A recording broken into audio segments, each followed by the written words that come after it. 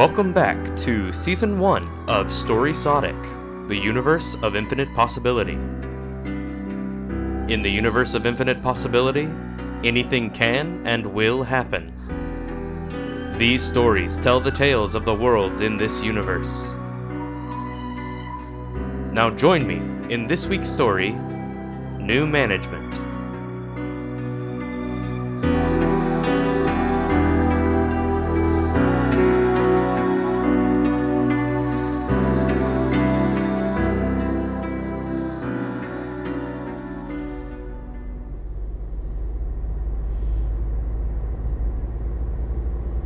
Mike had been driving for what felt like days.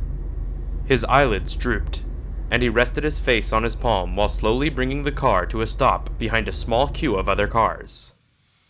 In front of him was a large, rusted gate. Above the gate, a banner read, "Welcome to Hell, under new management." Mike slowly inched the car forward before stopping beside the toll booth. A heavy-set man wearing a guard uniform sat in the chair and looked into Mike's window, signaling to roll down the window. "Papers, please," mumbled the guard.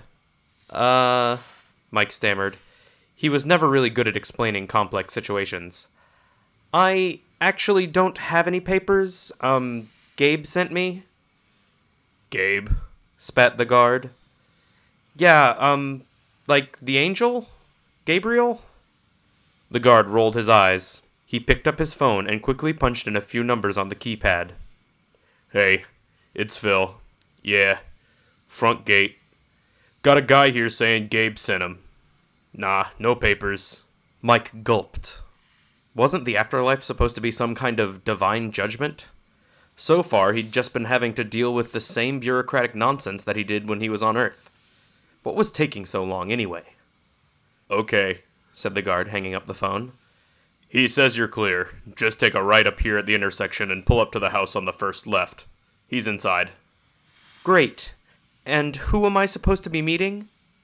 Before Mike could finish his sentence, the guard had closed his window and started to open the gate. Mike pulled forward and hesitantly drove down the dark road. Following the guard's directions, Mike took a right at the intersection and a left onto the first driveway. The address was 666 Gehenna Drive.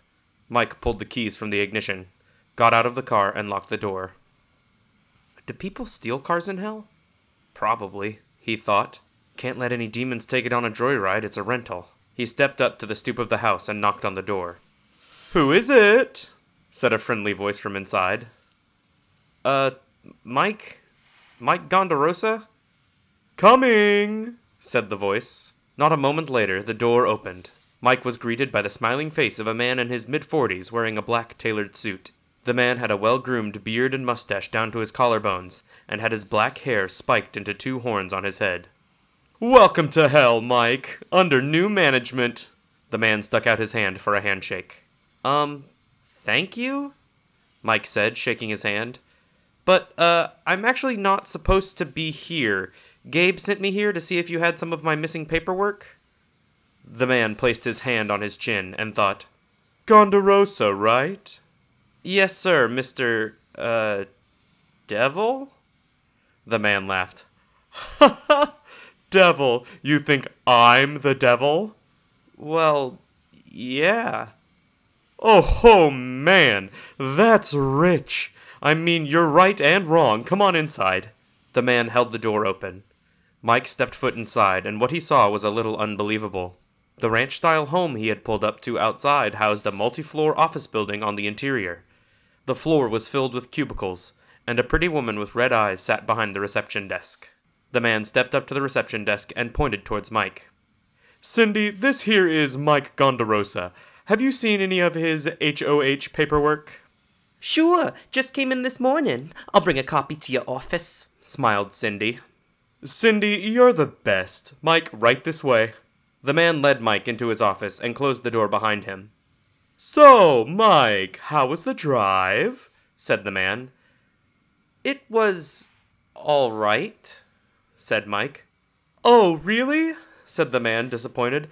"I was kind of aiming for, the worst road trip of your life. Well, afterlife." Mike thought for a second. "It Was awful. I don't know why I said that it was all right. It was the worst drive I've been on. The man's eyes filled with glee, and a long, toothy smile filled his face. Oh, that's great to hear, Mike. Cindy knocked and slid a file under the door. The man picked it up and began perusing the documents. So, I'm sorry, I didn't catch your name, said Mike, nervously sweating. Listen, kid, said the man, I'm not a dick. I don't expect every mortal who comes into this place to instantly understand office politics, and whose name is whose, and blah-de-blah, blah-blah. It's confusing, I get it. If calling me the devil makes it easier for you, feel free to call me the devil. Okay, said Mike. Are you sure? You probably couldn't even pronounce my real name anyway, said the devil, pulling papers from the file. So, look, Mike, I'm not gonna lie. Everything in your file makes you look clean as a whistle. Mike silently cheered. The sooner he could get out of here, the better. The devil flipped through the papers on his desk. I mean, you have a few minor infractions, a few missed prayers at dinner, a few stolen pencils in high school, but you've repented for all of that before you died. In my eyes, you don't belong here, and we could get you a one-way ticket to heaven. Mike's eyes lit up. Finally, this whole ordeal would be over with, and he could finally get to rest in peace. But, said the devil, his eyes narrowing, there is one small issue here. Oh? Asked Mike. What's wrong? You did kinda lie to me as soon as you came into my office, Mike. The devil grinned. Sir, I can assure you I have been nothing but completely honest with you, pleaded Mike. Well, you haven't been. I asked you about the drive and you lied to me. Now, usually I wouldn't hold someone here over a little white lie, but you lied to the devil, Mike. If I just let that slide, I'm not going to get any respect around here.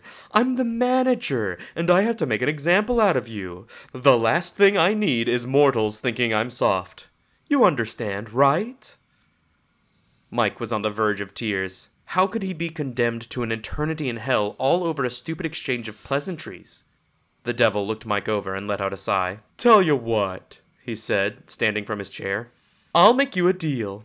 There is no reason for you to be here right now. You're a bright guy, and your sheet is telling me you had a lot going on for you on Earth. I'll send you back to the land of the living, but at a cost. Mike was skeptical. You want me to sell my soul? The devil laughed again. Ha ha! Oh, Mike, there's no way I would buy your little old soul. Mike's relief dripped off his face. Oh, that's great to hear. Then what exactly did you have in mind? I want to lease it. Excuse me? Said Mike, confused. I want to lease your soul, explained the devil. Right now is a terrible time to be in the soul game. Most people's souls are corrupt beyond belief. If I bought your measly soul for a few more years on Earth, there's no way I'd get a return on the investment. Mike sat in his chair, shocked in disbelief. But isn't that your thing? You make deals with people and take their souls? New management, Mike. The last guy turned this place into hell in a handbasket, no pun intended. Why do you think they replaced him with me? I'm much more fiscally responsible. Did you know that as soon as you take a soul out of its body, it loses 15% of its value? 15%! Immediately! Leasing souls is a much wiser way to invest. Mike sat defeated in his chair.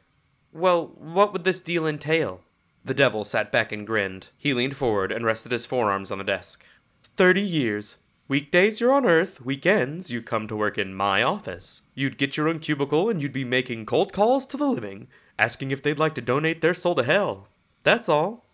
And if I refuse? Oh, you wouldn't want to do that. The devil pulled the blinds open on his window. Outside was a volcano made of human flesh and filth. Fire spat out of the mouth and landed on the backs of human slaves working the mines below. Demons laughed as men and women were tortured mercilessly in cages. All right, I get it, said Mike, shutting his eyes. Good, said the devil as he closed the blinds. So we have a deal? Mike thought to himself for a moment. Well, what about when the 30 years are up and I die again? Would I come back to hell? I couldn't imagine that working weekends for the devil for 30 years would look good on my soul's resume. We can refinance later, explained the devil. It's really not a big deal, trust me. He stuck out his hairy arm. Mike was apprehensive. If he didn't accept, he'd be stuck in hell for all eternity. But, on the other hand, Making a deal with the devil is one of the few things you really are not supposed to do, like, ever. He realized the devil had him over a barrel. Mike shook his hand. Fine, you've got a deal. Great! I'll have Cindy get started on your paperwork. You're really gonna like it here. Everyone gets along so well. There really isn't any drama. The devil opened the door to his office and started to leave before sticking his head back in. Oh, and Mike? Yeah? You know the devil's a liar, right?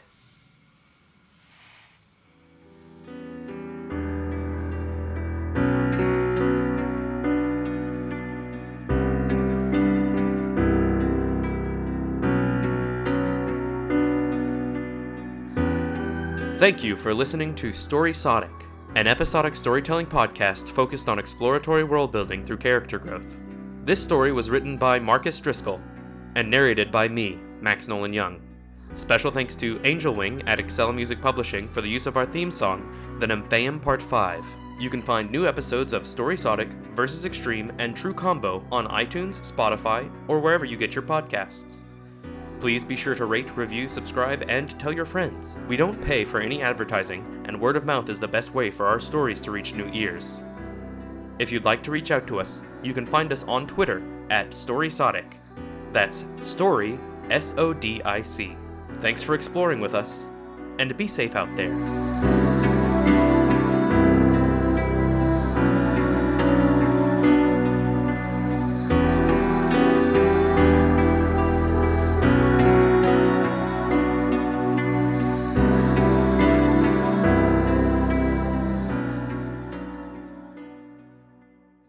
Brought to you by Dryer Sock Productions.